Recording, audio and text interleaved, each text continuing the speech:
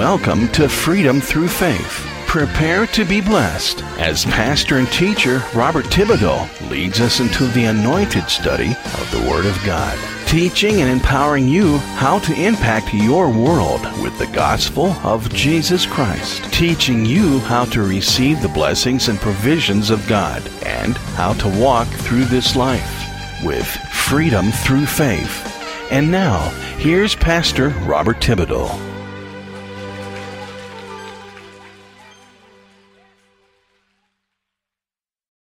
Glory to God. Hallelujah. Hello, everyone everywhere. This is Pastor Robert Thibodeau. Welcome to Freedom Through Faith. We're so blessed that you could join us.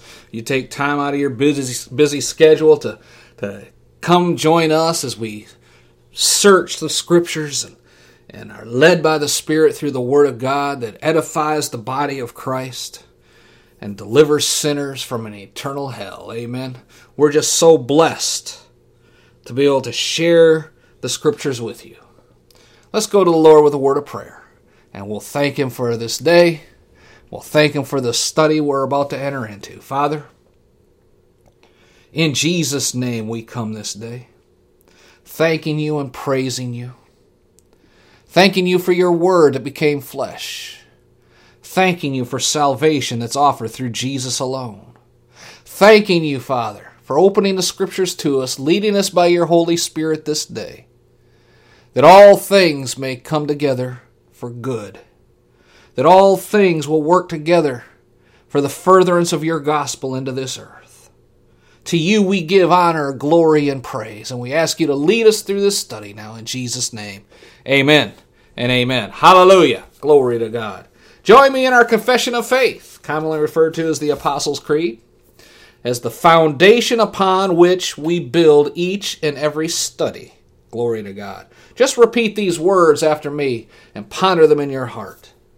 I believe in God the Father Almighty, maker of heaven and earth, and in Jesus Christ, His only Son, our Lord, who was conceived by the Holy Spirit, born of the Virgin Mary, suffered under Pontius Pilate, was crucified, dead, and buried. He descended into hell, and the third day He rose again from the dead. He ascended into heaven, and sits now at the right hand of God the Father Almighty. And He's coming from there soon to judge the living and the dead. I believe in the Holy Spirit. I believe the church is the body of Christ. I believe in the communion of saints. I believe in the forgiveness of sins. I believe in the resurrection of the body. And I believe in life everlasting. In Jesus' name. Amen and amen. Glory to God. Hallelujah. If you have your Bibles, turn with me to Matthew chapter 25. This is the story of the 10 virgins and their lamps. And we're going to go over this a little bit different than what you have probably heard this taught as. I know I personally have taught it, looking at the 10 virgins, 5 wise, 5 foolish, and the oil in the lamps was representation of the Holy Spirit, being filled with the Holy Spirit, having Jesus inside you. 5 didn't, 5 did, and you know, we looked at the study of the bridegroom coming for his church and how the 5 who were ready were escorted in to the banquet and the doors were shut. The 5 others came, hey, let us in, we're supposed to be there too. And he said, I didn't know you. I mean, I've studied that. I've heard others study that. I've heard others preach about it. I've preached about it. But I want to look at something that I would say 90% of the body of Christ overlooks. And I have not heard anybody preach about it. But the Holy Spirit led this verse to me, and I want to share it with you now. Let's go ahead and start reading in verse 1 in Matthew chapter 25. Then shall the kingdom of heaven be likened unto 10 virgins, which took their lamps and went forth to meet the bridegroom. 5 of them were wise, and 5 were foolish. They that were foolish took their lamps, but took no oil with them. The wise took oil in their vessels also, with their lamps. And while the bridegroom tarried, they all slumbered and slept. And at midnight there was a cry made, Behold, the bridegroom comes. Go ye out to meet him. Then all those virgins arose and trimmed their lamps. And the foolish said to the wise, Give us your oil, some of your oil, for our lamps are gone out. And the wise said, No, unless there's not enough for us and you. You should go to them that sell and buy for yourselves. And while they went to buy, the bridegroom came, and they that were ready went in with him to the marriage, and the door was shut. Afterward, those that were not ready came also, the other virgins, saying, Lord, Lord, open to us. And he answered from inside and said, Verily I say unto you, I don't know you. Watch therefore, for you don't know the day nor the hour when the Son of Man comes. Amen. All right. You've heard that story before. You've heard pastors and ministers and preachers speak about this story. And what if you were here live in front of me and I were to ask you, what can we glean from this story? Some people would say, that the 10 represent, the whole body. The 5 wise, 5 foolish, goes right along before with what Jesus said, with one will be taken, one left. The vessels represents the body, your body. The oil represents the Holy Spirit, right?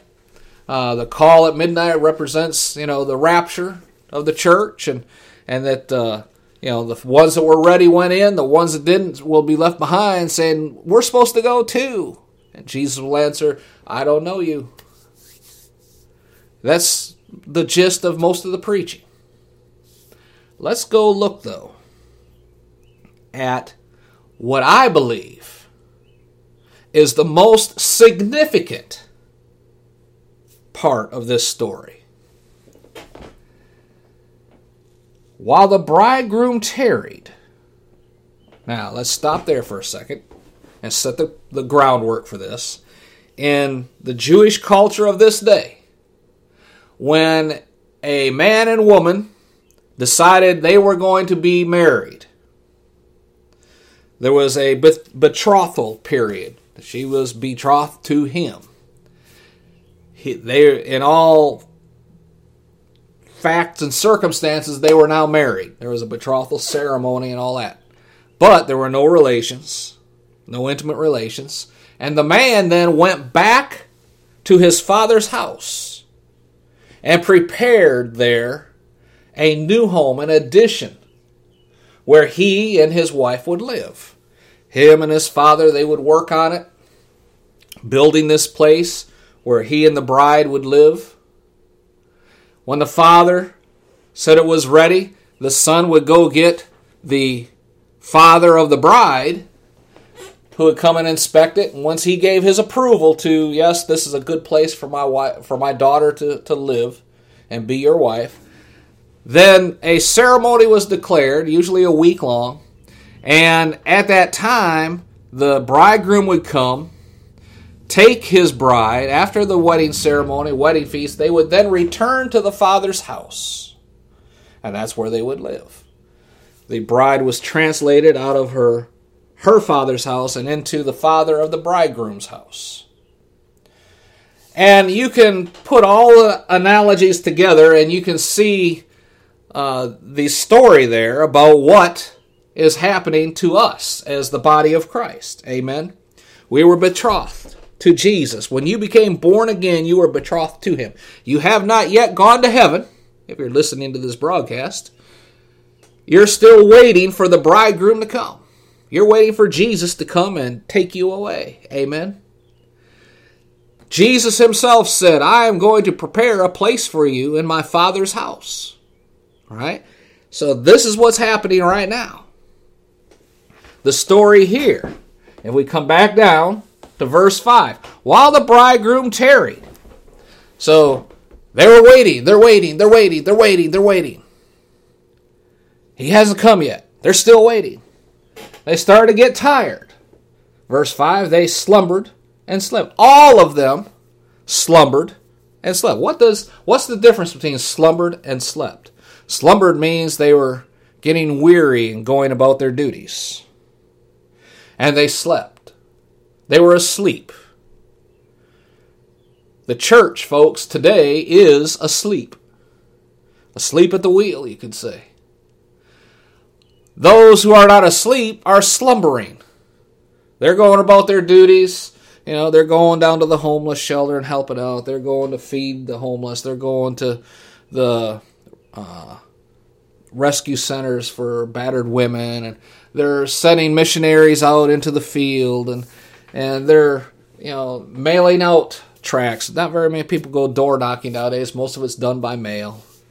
They're holding meetings. They're preaching, blah, blah, blah, blah, blah.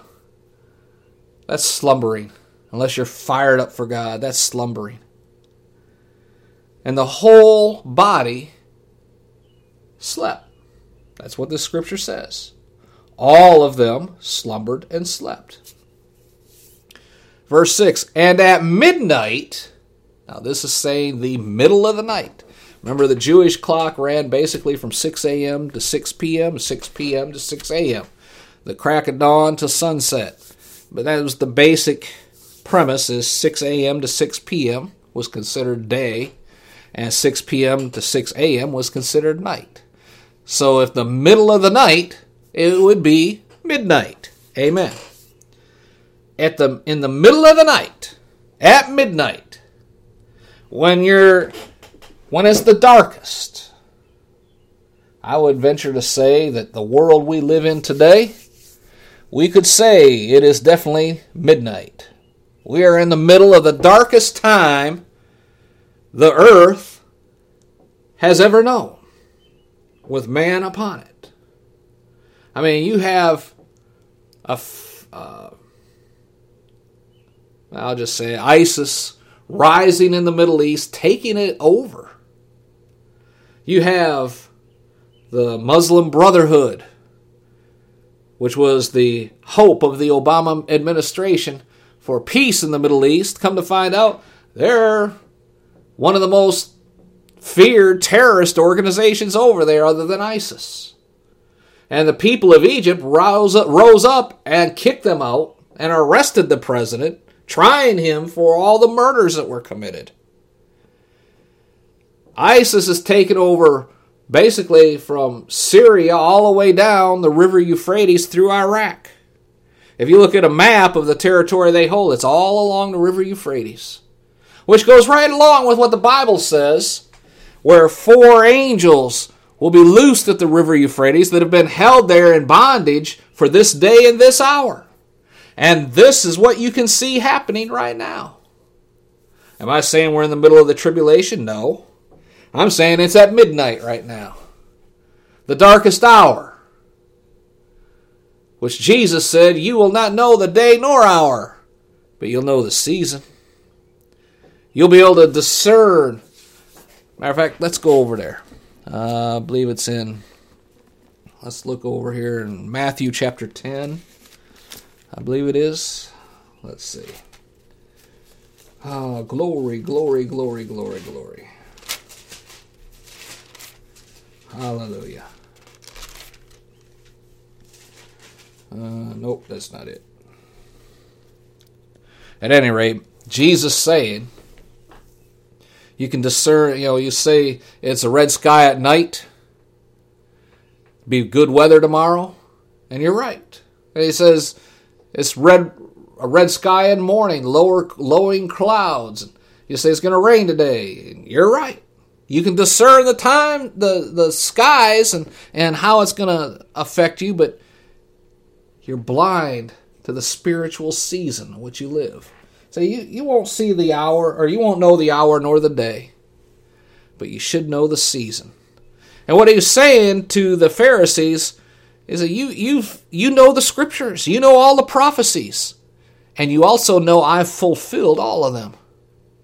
And yet you do not recognize me as the Messiah. And when the disciples asked him when he was returning to establish his kingdom, that's when he called out the Pharisees again, saying, you're blind. You don't see what's happening. And that's what's happening in our time, our day, our time, and our nation right now. I would venture to say most of the body of Christ is going about their business, which is called slumbering in the text we just read, or they ignore it at all. Well, que sera, sera. What may be, will be. And that's sleeping. But here, in Matthew 25, at midnight, there was a cry made. Behold, the bridegroom comes. Go ye out to meet him. This is the scripture we're going to focus on the rest of this broadcast. At midnight, there was a cry made. Here comes the bridegroom. Go out and meet him. My question for you today that I want you to think about. Who is the one who is crying out? Who's the one who was awake while everybody else slept? Who is the one who recognized at the midnight hour, in the middle of the night, with no street lights, no headlights on cars or anything like that, complete darkness? Who was the one who was awake on the wall, watching over the city? Who was the one who identified in the dark, in the midst of the midnight hour? Who was the one who could identify the bridegroom coming? And since there's 10 brides that are ready, you can almost see that this is not some poor beggar man. This is a rich person. And it's throughout the scriptures, they travel in caravans. Now, I'm not saying there was, 40, 50 camels and all this other stuff loaded up, but he was not riding on a donkey all by himself. There was a troop with him. And he said, behold, the bridegroom is coming. Go out and meet him. Who was this person that was watching on the wall?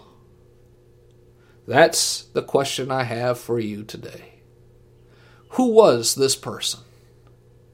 Well, let's go over to Matthew chapter 10, since that's where we are headed.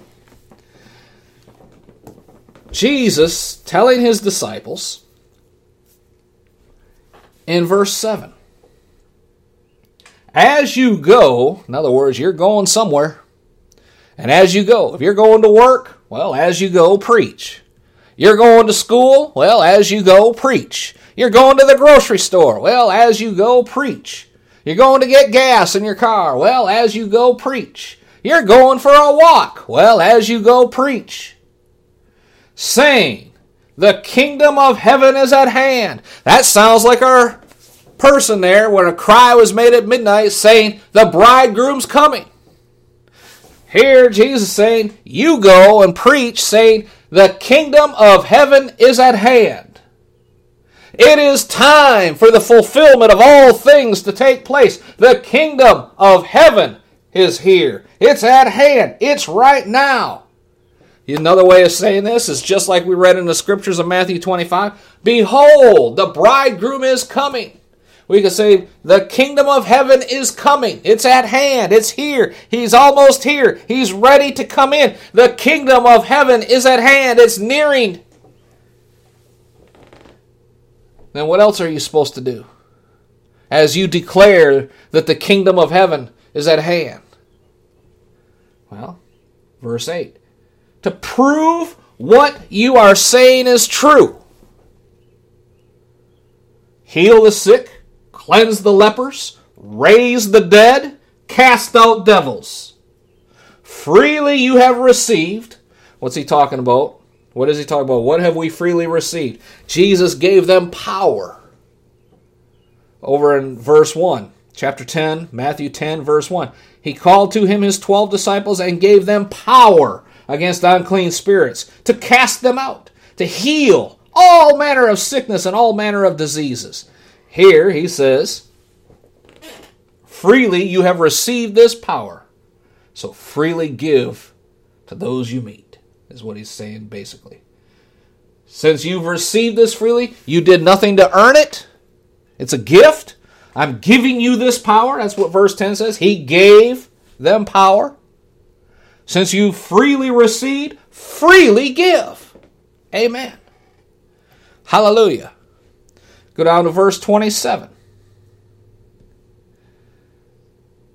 what I tell you in darkness, there's the midnight hour again. What Jesus tells you in the midnight hour, speak it in the light. What you hear in your ear. I can't remember the scripture right now, but in the Old Testament it says that his angels will whisper in your ear, this is the way, walk ye in it, if they turn to the right or to the left. Here he says, what I tell you in the midnight hour, declare in the light. What you hear in your ear, preach that on the housetops. Glory to God. Do not fear them. A lot of people say, well, if I did that, Brother Bob, what would people think of me? They'd think I'm some Bible thumper or some nut. What do you care? The 10 virgins, 5 had oil, 5 didn't. The 5 didn't. They still wanted to go to the wedding ceremony. They wanted to be married. They wanted to go in and live with the bridegroom. They wanted to go inside. But they decided they would rather slumber and sleep, not worrying about having oil in their vessels, not worrying about what they would need to have ready. And here you see Jesus saying in response to those who say, what would people think if I was to witness to somebody at work and they got mad and then they went and complained and said that I was trying to push my religion on them and I could lose my job over that? Who cares? Who gave you the job? Well, the company I work for, they're very liberal in their policies. Well, who cares? Maybe Jesus is ready to move you out of that place. Trust him for the job. He knows your needs. He says, whatever your needs are, I'll take care of it. Amen.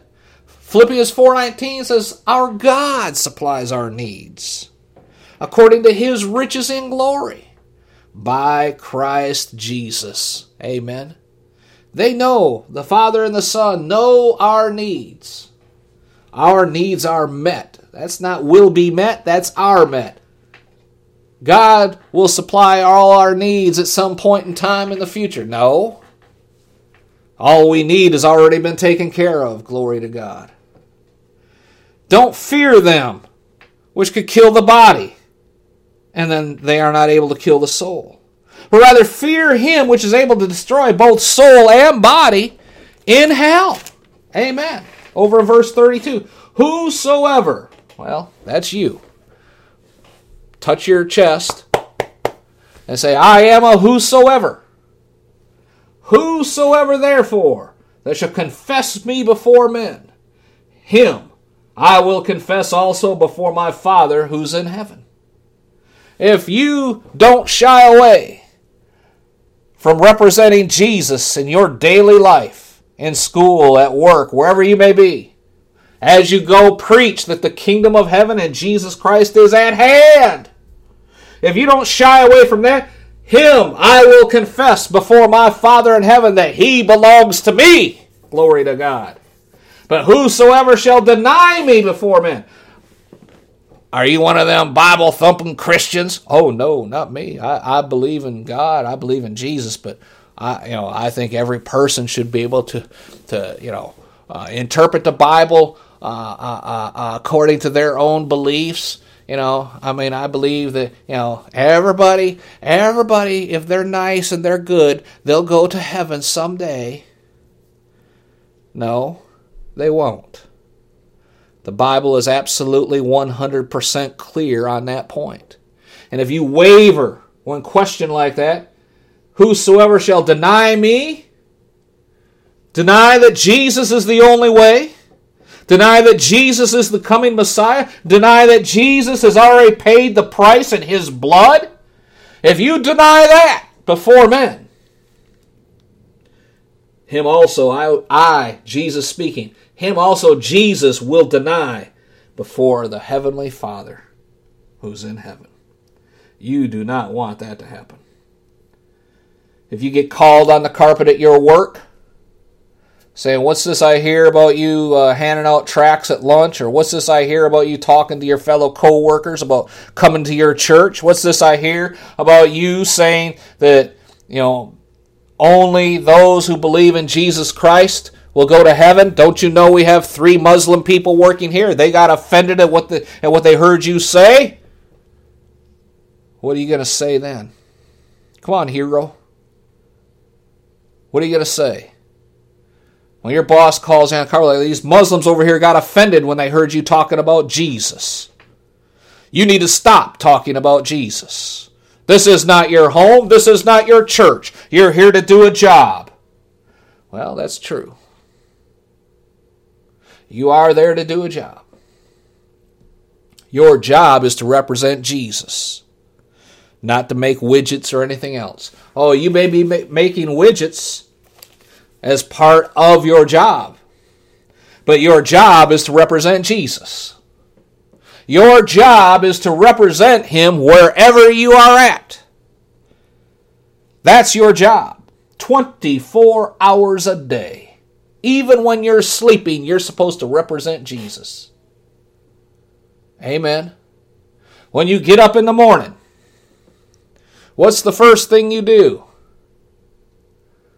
It better be pray. You better get up saying, thank you, Lord, for this day. Order my steps. Allow me a chance to witness. Glory to God. You go to work. Do you leave Jesus outside?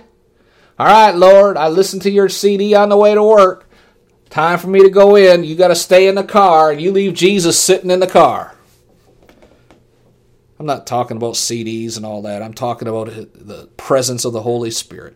You should have Jesus inside you, just ready to come out like a sponge that's full. You're sitting there holding it. You know it's full of water, and as soon as you touch it, water runs out. That's how you ought to be.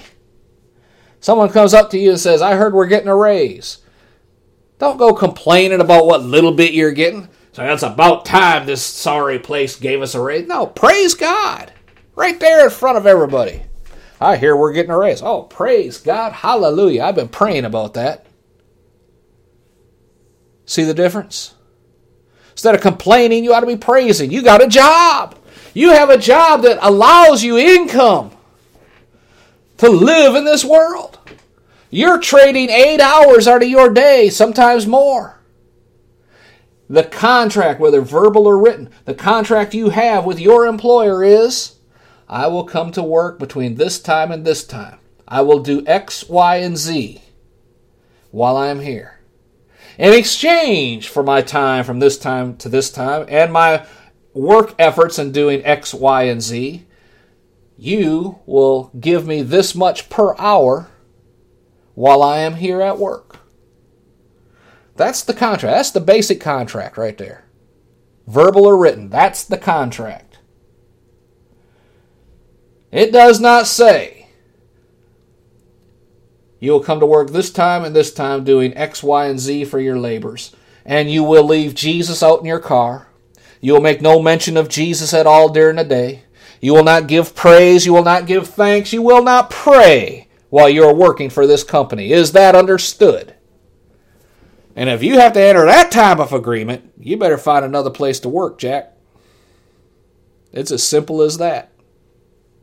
Because if they're so anti-Christ in their thinking and in their work philosophy that they have to actually have you agree not to represent Jesus at that place, you probably don't want to be part of that. Amen.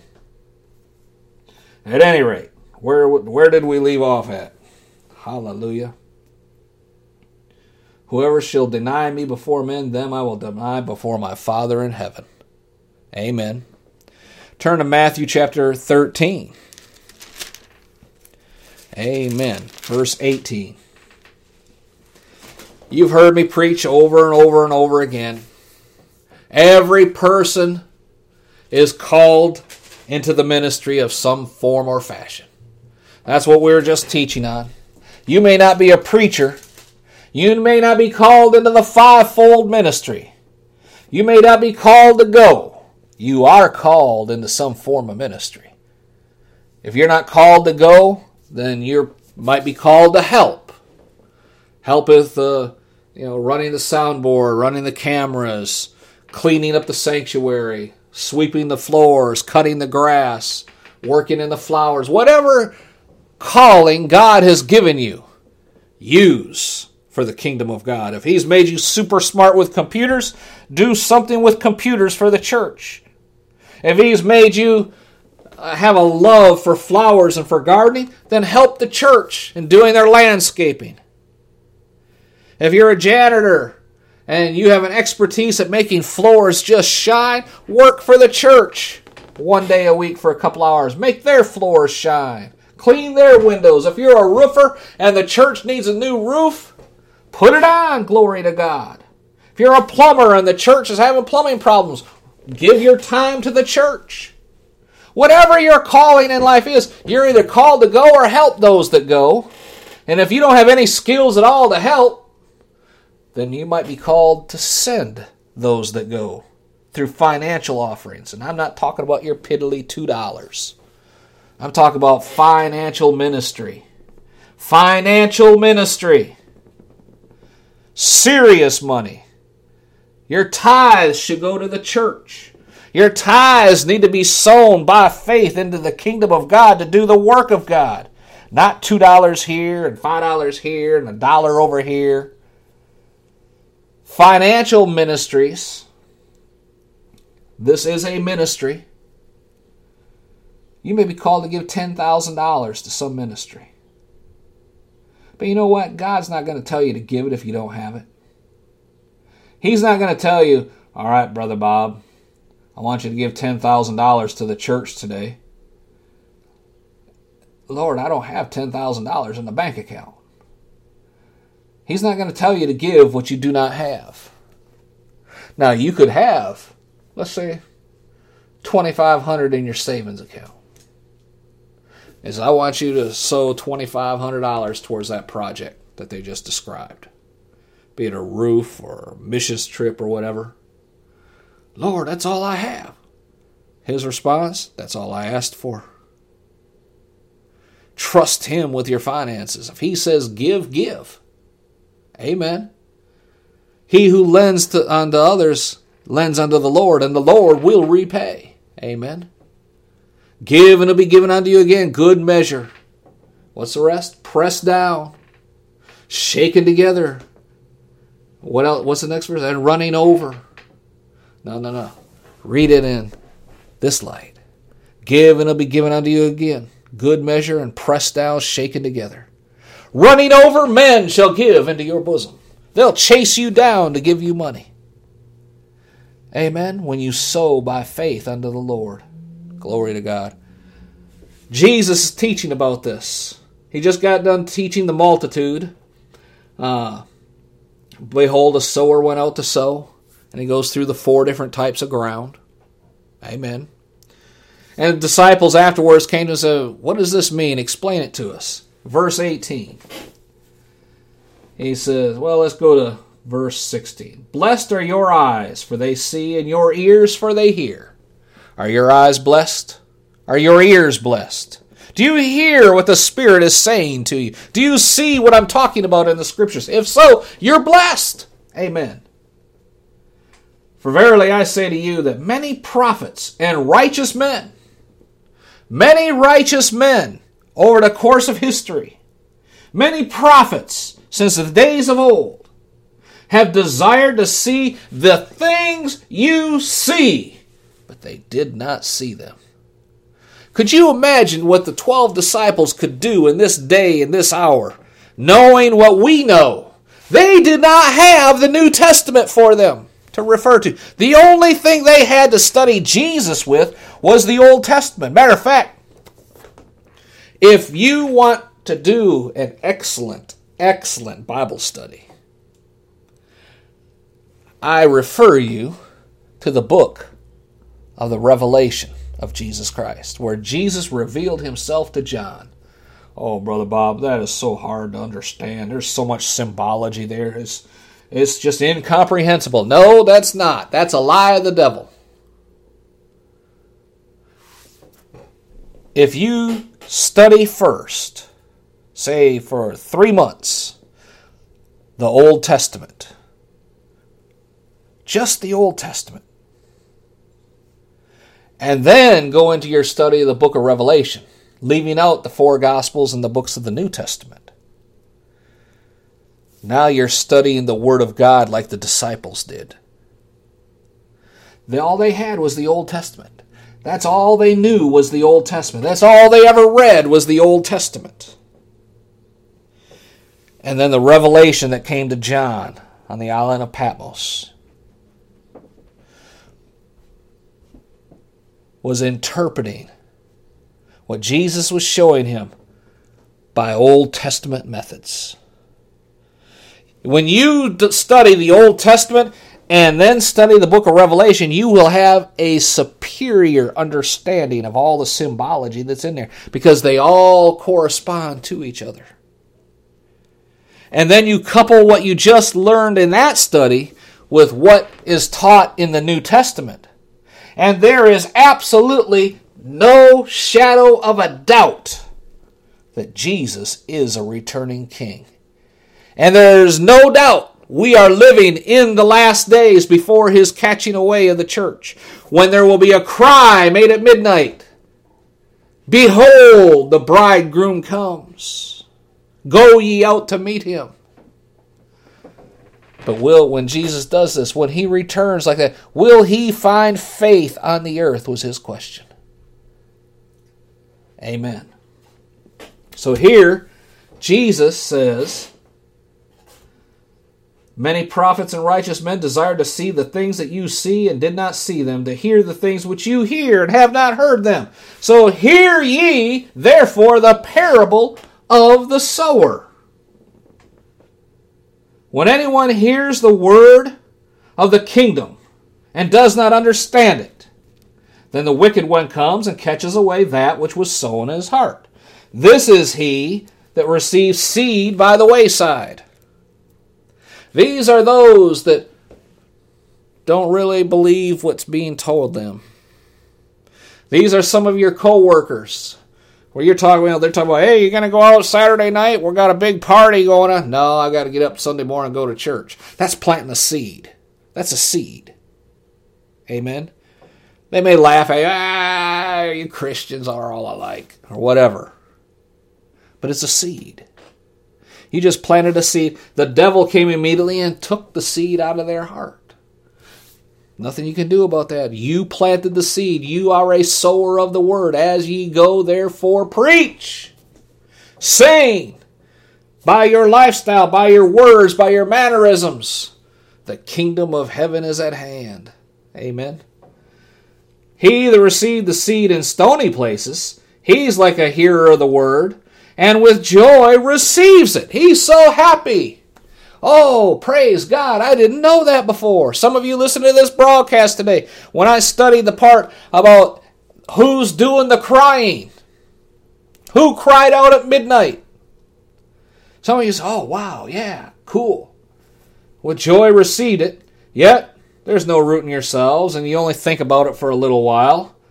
And then as soon as you get ready to go back to work, you're facing the mounting bills. How am I going to make the car payment? How are we going to do a house payment? How am I going to buy food for the babies? Tribulation and persecution arises because of the word. You can't go to work and say, oh man, I heard a great sermon on the internet the other day. You need to hear this, because you get persecuted for sharing the gospel at work. Amen. When persecution or tribulation rises because of the word, then they are offended, and you shut down. He also that receives seed among the thorns is he that hears the word, but the cares of this world, the deceitfulness of riches, choke the word. You don't want to go to work and share the gospel. You don't want to go to a Wednesday night meeting because, you still got to get up for work early Thursday morning. That means you have to rush home, fix dinner, eat dinner, clean the dishes, get the kids' homework done, and do all that before you even get to church. You don't want to take time off on Sunday. Golly, I only get 2 days off a week. Whatever your excuse is, doesn't hold up when it's compared to the word. It says it chokes the word. The word becomes unfruitful. But he that receives seed into good ground, and he's talking about the Word of God planted into your heart, is he that hears the Word, understands the Word, and then bears fruit, bringing forth some 100, some 60, some 30-fold. Jesus said,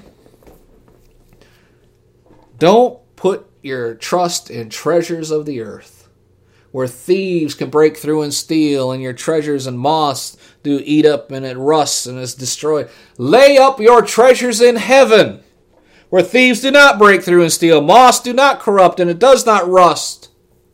Lay up treasure in heaven. We studied last time. If you missed it, go back to the archives and listen to it about laying up treasure in heaven. Amen. Don't worry about worldly things that'll rust, pass away, will get stolen from you. Lay up treasure in heaven where that treasure can never be stolen.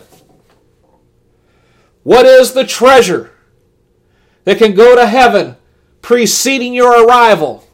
The only thing that you can lay up are souls for the kingdom of God. That's the only thing you can lay up more than another person next to you. It does not say, give your money to the church and you will have riches in the kingdom of heaven. You don't need money in heaven. You don't need gold in heaven. You don't need any riches in heaven. You need nothing in heaven. It's already there, prepared for you by Jesus in the approval of the Father. The streets that you're going to walk on are made out of translucent, pure gold. Amen. The only thing you can lay up preceding you in arriving in heaven that will determine the rewards you receive, that determine the authority you have in heaven, is how many souls did you win for the kingdom. That's the only thing you have control of. Some people will, yes, they will make it to heaven. They will have absolutely no reward. Oh, they're saved and they are in heaven. Glory to God. Thank you, Jesus, for that. They never won one soul, never as much as lifted a finger to try and win a soul. What do you think their reward will be? Nothing. And every person will appear before the judgment seat of Christ. Every person will appear before the judgment seat of Christ. A lot of people are scared about that revelation, that scripture in the book of Revelation. There's nothing to be scared about. They're worried about, oh man, when I get to heaven, it'll be like this great big movie theater screen, and they're going to play my life and all the stuff I did wrong, and everybody's going to see it. No, that is not what's going to happen. Because Jesus covered all those sins with his blood. They're washed away. There is nothing to view. Future, past, present sins are all wiped away. Completely.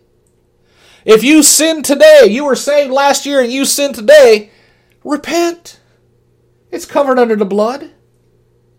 When you get to heaven, there will be nothing to show anybody. It doesn't matter what you did. The Apostle Paul murdered Christians before he was saved. Beat them, tortured them. And yet, he say, I offended no one. Why? Because he was born again. All his sins were covered under the blood. They were all washed away.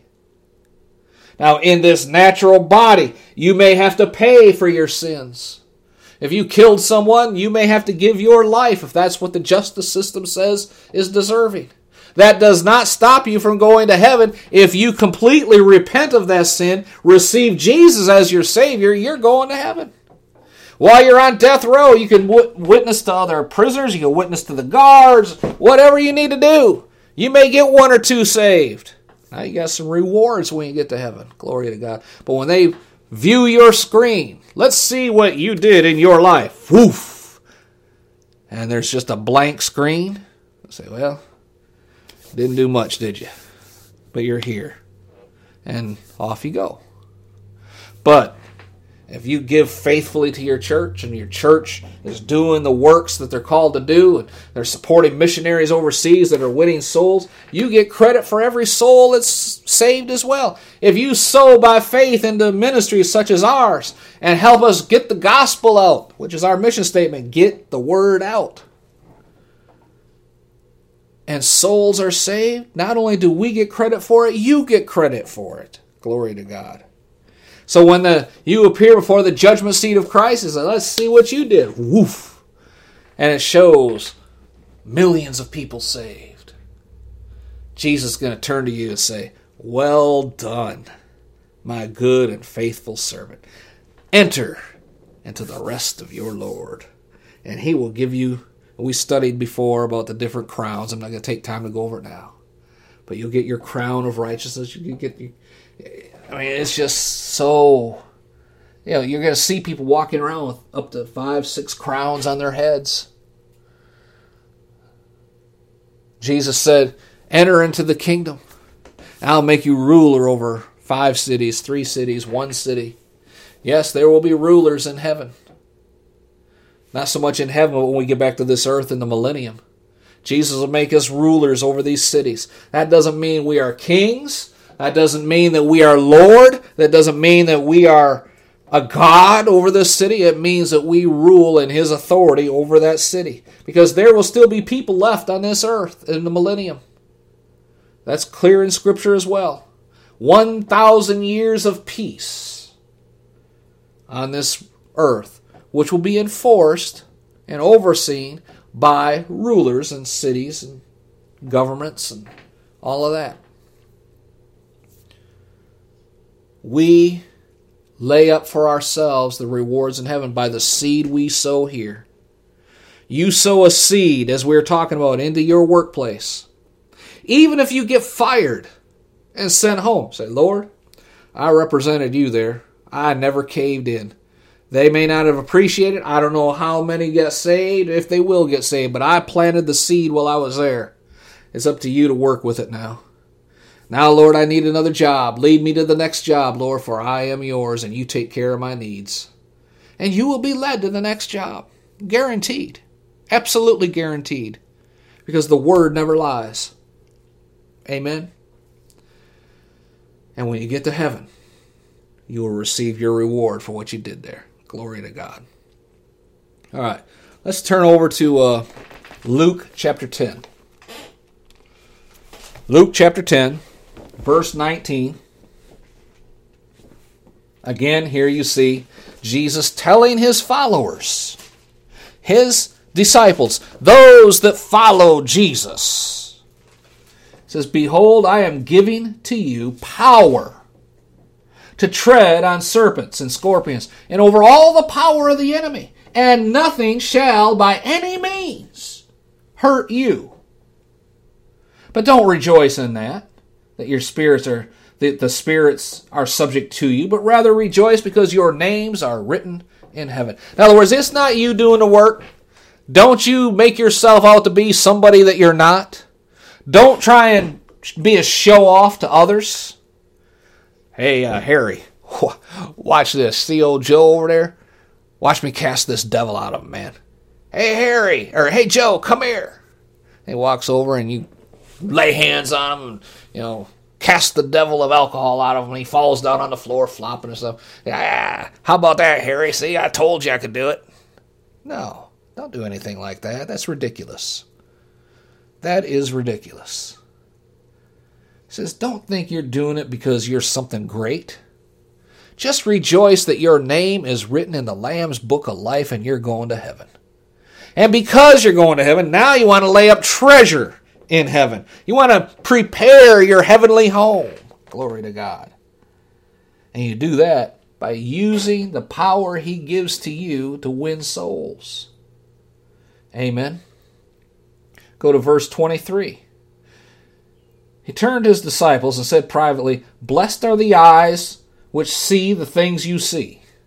For I'm telling you, and I like personalizing Scripture. Some places in my Scripture I have my name written in there. let's go back up to verse 19. I'll give you an example. It says, I give you, Bob, power to tread on serpents, scorpions, over all the power of the enemy. Nothing will by any means hurt you, Bob.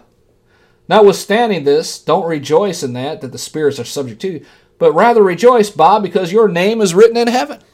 See how it works? Now down in verse 23.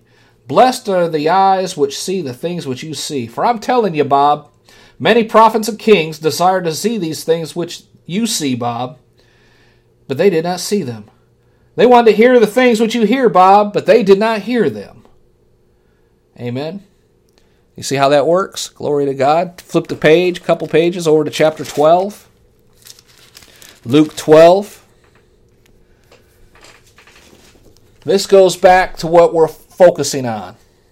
The cry in the midnight hour. Who is it doing the crying? There is nothing covered. We're in 12 verse 2. There is nothing covered that shall not be revealed, neither hidden that shall not be made known. Therefore, whatsoever you've spoken in darkness shall be heard in the light. And that which you have spoken in the ear and closets shall be proclaimed upon the housetops. Now I'm telling you, my friends, don't be afraid of them that can kill the body, and after that have nothing else they can do. I will forewarn you whom you shall fear. Fear him, which after he is killed also has power to cast you into hell. That's the one you need to fear. Fear him. Amen. He's talking about God the Father. He's with you. Give him the fear, respect, admiration, and honor he deserves. That's the one you need to fear and worry about, not what man can do to you. If you get captured by ISIS, it's a terrible thing. They'll probably torture you, trying to get you to recant your faith in Jesus Christ. We already studied. Jesus said, if you proclaim me before men, I'll proclaim you before my Father in heaven. But if you deny me before men, then I deny you. Do not renounce your Christian authority. Even if they threaten to cut off your head, just say thank you, and Jesus loves you. And let him cut it off. Glory to God. Let him execute you. End your toil and tribulation on this earth and enter into the joy of your Lord. Here we can read in the book of Revelation. Well, those who were martyred during the tribulation period, their heads were cut off. An untold number of them. Because they refused the testimony of Jesus Christ. They refused to reject the testimony of Jesus Christ. Who does the beheading? It hasn't been around for a long time, and all of a sudden it's resurrected because of Islamic terrorism. Amen. Anyway, that's not the direction we're going right now. Glory to God. Go to verse 37. 12. Yeah, verse 37. Luke 12:37. Blessed are those servants whom the Lord... Let's see. Let's back up one verse to 36. Luke 12:36. You yourselves, like unto men that wait for their Lord, when he will return from the wedding, that when he comes and knocks, they may open unto him immediately. Blessed are those servants whom the Lord, when he comes, shall find watching. Blessed are those servants, when the Lord comes, he finds them watching. Let's go back to our base scripture again. In the midnight hour, a cry went out. Who's doing the watching? They're in a position to cry. Here, blessed are those servants when the Lord comes, he finds them watching. Truly, I say to you, that he, the Lord himself, will gird himself and make them to sit down and eat, and will come forth and serve them. But if he comes in the second watch, or even the third watch, and finds them, so blessed are those servants. Doesn't matter what time he shows up if you are watching. If it's your turn to watch, you better be watching. And those servants who are watching, every one of them, the Lord will serve. When you get to heaven and your heavenly banquet, you will be served there. Your work is over. Glory to God. Verse 39. No, let's go down to verse 41. Then Peter said to him, Lord, are you speaking this to all of us or just to us? In other words, is this just for the leadership, Lord? Is this just for those who are anointed to go and preach the gospel? Are you just talking to us, or are you talking to everybody? And Jesus said, "Who is that faithful and wise steward, whom his Lord shall make ruler over his whole household, to give them their portion of meat in due season? Blessed is the servant whom his Lord, when he comes, shall find him so doing." Jesus has gone. He's left his church, the body of Christ, here on this earth. Every person is called. You have a calling, and the calling of God is without repentance. Again, you are called into some form of ministry, to go, to help, or to finance it. If you are doing your calling when Jesus returns, oh, blessed you are indeed. But if you're called to finance it, and you say, I never get any recognition. He stands up there and preaches, and I'm paying for half this meeting. I give his budget for one meeting is $20,000. I give that in a month. I know what I'm going to do. I'm going to go start preaching. And if that's your attitude, you're not doing what you're called to do. Your job was to finance the guy who could win souls. That's his anointing. Soul winning. Healings. Miracles. Your calling is in the financial realm to support that. That's your calling. To translate out of the riches of the world are laid up for the just. Your job is to translate that income from worldly system into the kingdom of God to do the work on this earth. That's your calling.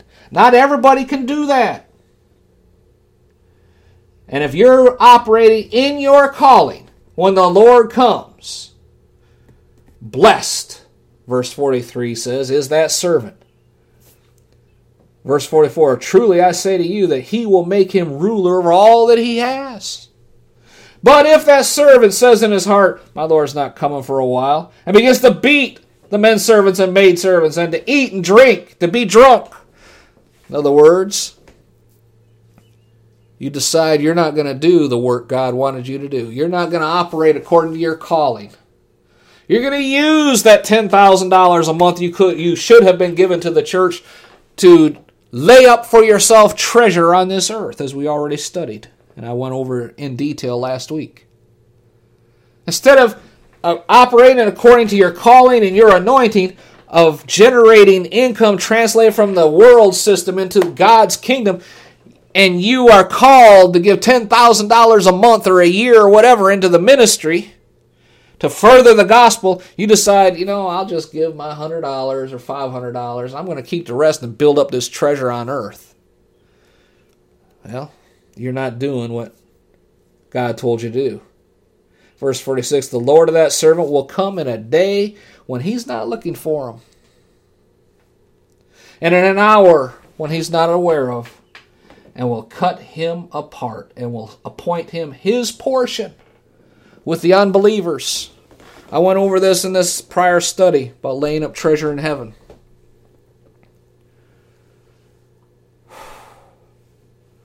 The 10 virgins all believed they were going into the wedding banquet.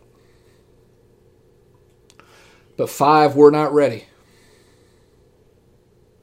And were not allowed in. You do not want to be in that group. Amen. You want to do what the Lord has told you to do with the calling that is on your life. Like I said, you may have a calling at fixing computers or fixing electronics, or fix the church's computer system. Upgrade it for them. Help them to hook up a wireless router and all that other stuff. Secure the router and whatever they need. If that's your calling, help out. Glory to God. You may be a car mechanic. Fix the pastor's car. Tell him, Pastor, I'll give you a tune-up anytime you need it. And his car starts running rough. He gives you a call. Go fix it for him. That servant, verse 47, which knew his Lord's will, and did not prepare himself, neither did he do according to God's will. He is not operating in the calling which God gave him to do.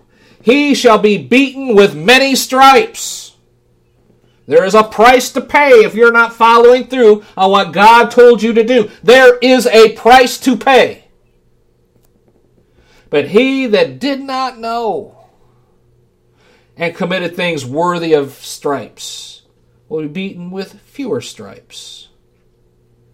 For unto whomsoever much is given, there you go again. You're called into the financial support ministry. But instead of giving what God had told you in your heart to give, you decided to give according to the world system, which is to get all you can. I love this saying by Andrew Womack. Especially here in the West, in America, it seems like get all you can all you get, then sit on the can. Amen. If that's what you've been operating by, you're not doing what God told you to do. Unto whom much is given, of him much is required. Now, I talked about the financial ministry aspect.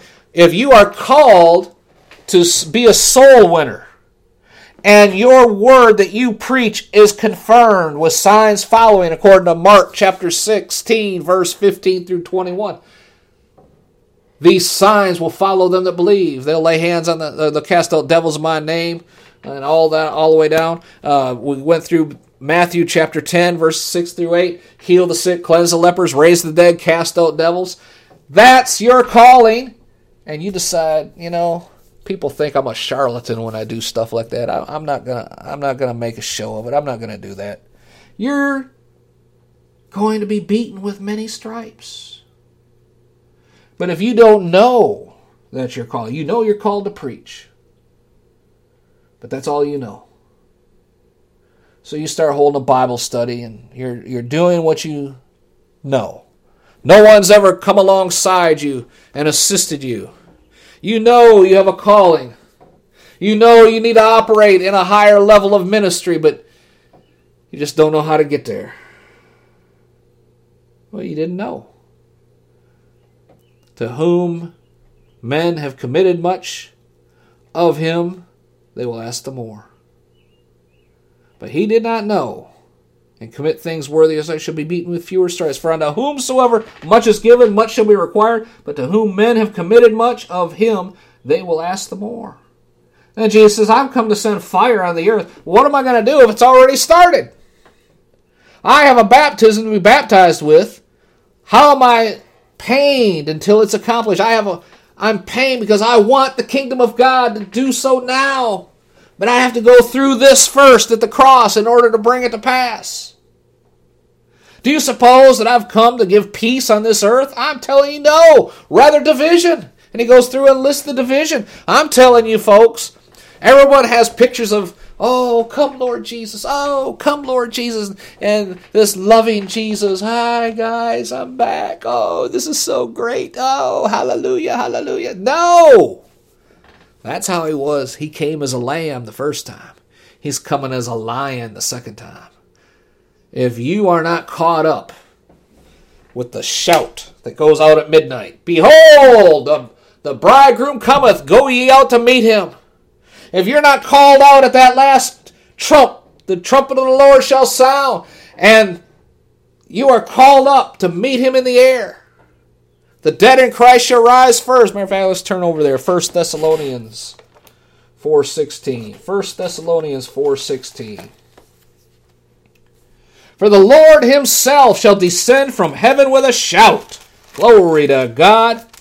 The voice of the archangel, with the trumpet of God, and the dead in Christ shall rise first. Then we which are alive and remain shall be caught up together with them in the clouds, to meet the Lord in the air, and so shall we ever be with the Lord. That's the boatload you want to go out on. Well, Bob, why do they say that the dead in Christ shall rise first? I can't remember who said it. It might have been Smith Wigglesworth, but I'm not positive. I just remember hearing it. The dead in Christ have to rise first because they got 6 feet farther to go. They come out of them graves, their bodies glorify, and we all go up to heaven together. Amen. But they have to rise first, otherwise we'd beat them up there. So the dead in Christ rise first because they got 6 feet farther to go. Glory to God. But then we which are alive and remain, all of us be caught up together in the clouds to meet the Lord in the air. That's the victory celebration. That's the one that the bridegroom, the voice, the cry goes out in the midnight hour. The bridegroom cometh, come ye out and meet him. That's the cry that we've been studying about. Who is the one who's going to do the cry? Here it says Jesus himself. Well, we know by the Holy Spirit that's true. But who is he going to use to prepare those to get ready? Because it has to be those, oh, glory to God.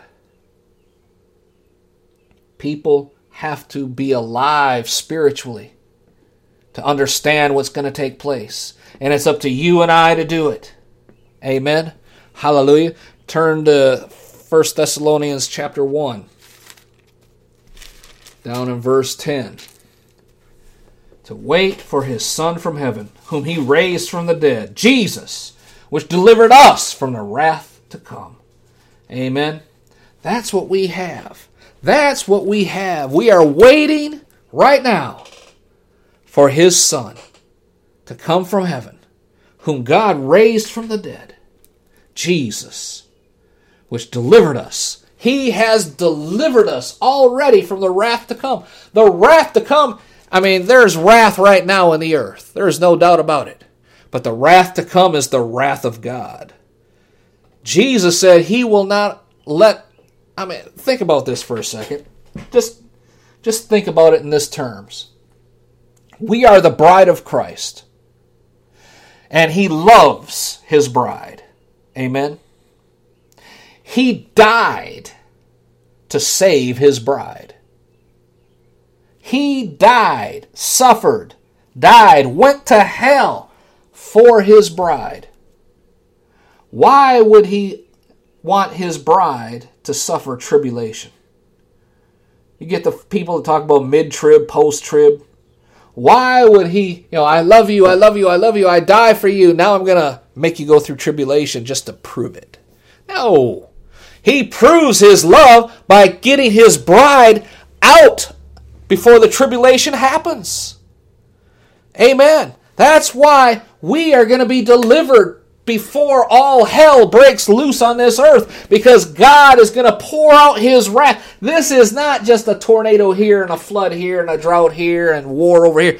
This is 21 wrath of God judgments that through the process of those 7 years, 2/3 of the earth and the inhabitants on the earth will be destroyed, killed. There will be people born again during the 7-year tribulation, but they will be killed for not denying the Lord. That's written in the book of Revelation as well. It'll be hard for them. They'll seek death and not find it, the scripture says. You don't want to be part of that. You want to be part of that first load. Amen. Hallelujah. Turn over with me to Ezekiel chapter 3. You heard me preach on this before. This is my calling into the ministry. Hallelujah. Ezekiel chapter 3, chapter 2 and 3 was my calling. But I want to focus here on chapter 3, and hold your place there. Go to chapter 33. Hallelujah. Glory to God. Glory to God. Hallelujah, hallelujah, hallelujah. 7 through 9. Where's that? All right. Chapter 33. Ezekiel chapter 33, verse 7. You, O son of man, I have set you as a watchman to the house of Israel. Therefore ye shall hear the word of my mouth and warn them from me. When I say to the wicked, O wicked man, you will surely die. If you don't speak to warn the wicked from his way, that wicked man shall die in his iniquity, but his blood I will require at your hand. In other words, you're going to lose your reward. Nevertheless, if you warn the wicked of his way to turn from it, if he doesn't turn from his way, he'll die in his iniquity, but you delivered your soul. Amen.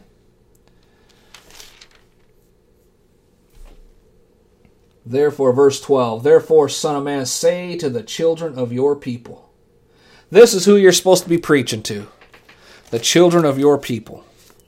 That's the calling. That's the one who cried out. You, O Son of Man, you're the one. You are the watchman on the wall. I know there's some ministries, watchman ministry. And I'm a watchman on the wall. I know some ministries that they think that's their prophetic title and all that. Every believer is a watchman on the wall. Every believer is responsible for crying out.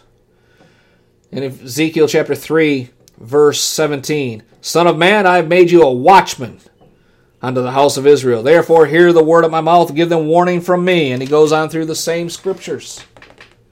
Verse 20, when a righteous man turns from his righteousness, commits iniquity, I'll lay a stumbling block before him.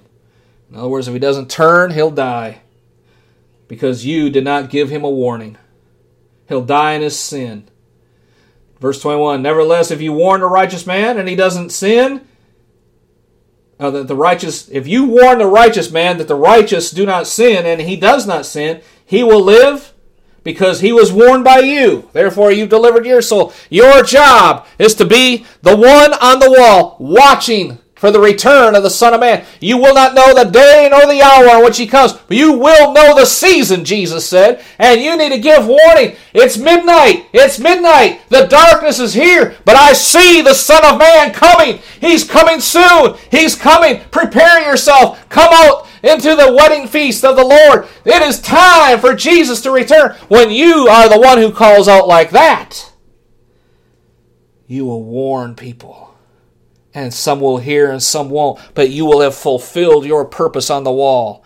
That's what we're studying today back in Matthew chapter 25, verse 6. Glory to God. We'll close it right there. Matthew 25, verse 6. At midnight there was a cry made. You are the one who's supposed to be on the wall. You are the one who should be calling out as told by the Holy Spirit. Behold, the bridegroom is coming. You're the one, according to Matthew chapter 10, verse 6, who should be saying, as you go, preach that the kingdom of heaven is at hand. You're the one. Nobody else. You. You are the one God is holding responsible for that. But if you have never received Jesus as your Savior, if you've never understood before till this day, your calling, your place is on the wall to watch. I want to ask you right now to receive Jesus as your Savior so you can enter into that glorious land, that you can be part of the catching away the church at the last trump, so that you do not have to go through the great tribulation, that you will become part of the bride of Christ, and He will protect you and take you out from the wrath that is to come. If that's you, I want you to pray this prayer right now. Pray with all your heart. Oh, Lord Jesus, forgive me of my sins. Thank you for the forgiveness of my sins. Thank you for saving me. Thank you, Jesus, for bearing the pain and the shame in your body and on that cross, for going to hell for me. But thank God you triumphed over the devil in hell itself.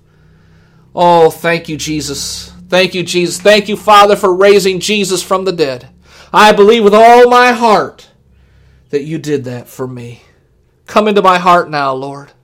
Come into my heart, take over my life, that I may live the rest of my days for you. Lord Jesus, show me where to be a watchman on the wall. Give me the inner strength and power by your Holy Spirit to declare that the bridegroom is coming. And those that will hear and pay attention will be saved as well. Thank you, Jesus, for doing that for me. And I ask that in Jesus' name. Amen and amen. Hallelujah. That's all the time we have for today, folks. Be blessed in all you do and be a watchman. Share the gospel with somebody all week long. In Jesus' name, amen. You have just heard a message of encouragement from anointed pastor and teacher Robert Thibodeau with Freedom Through Faith Ministries in Baltimore, Maryland. For more information on the Freedom Through Faith Ministries or to invite Pastor Thibodeau to your church, please visit our website, www.ftfm.org. That's FTFM for Freedom Through Faith Ministries. Again, that's FTFM.org. Until next time, when we gather together around the Word of God, be blessed. And remember, we serve an awesome God.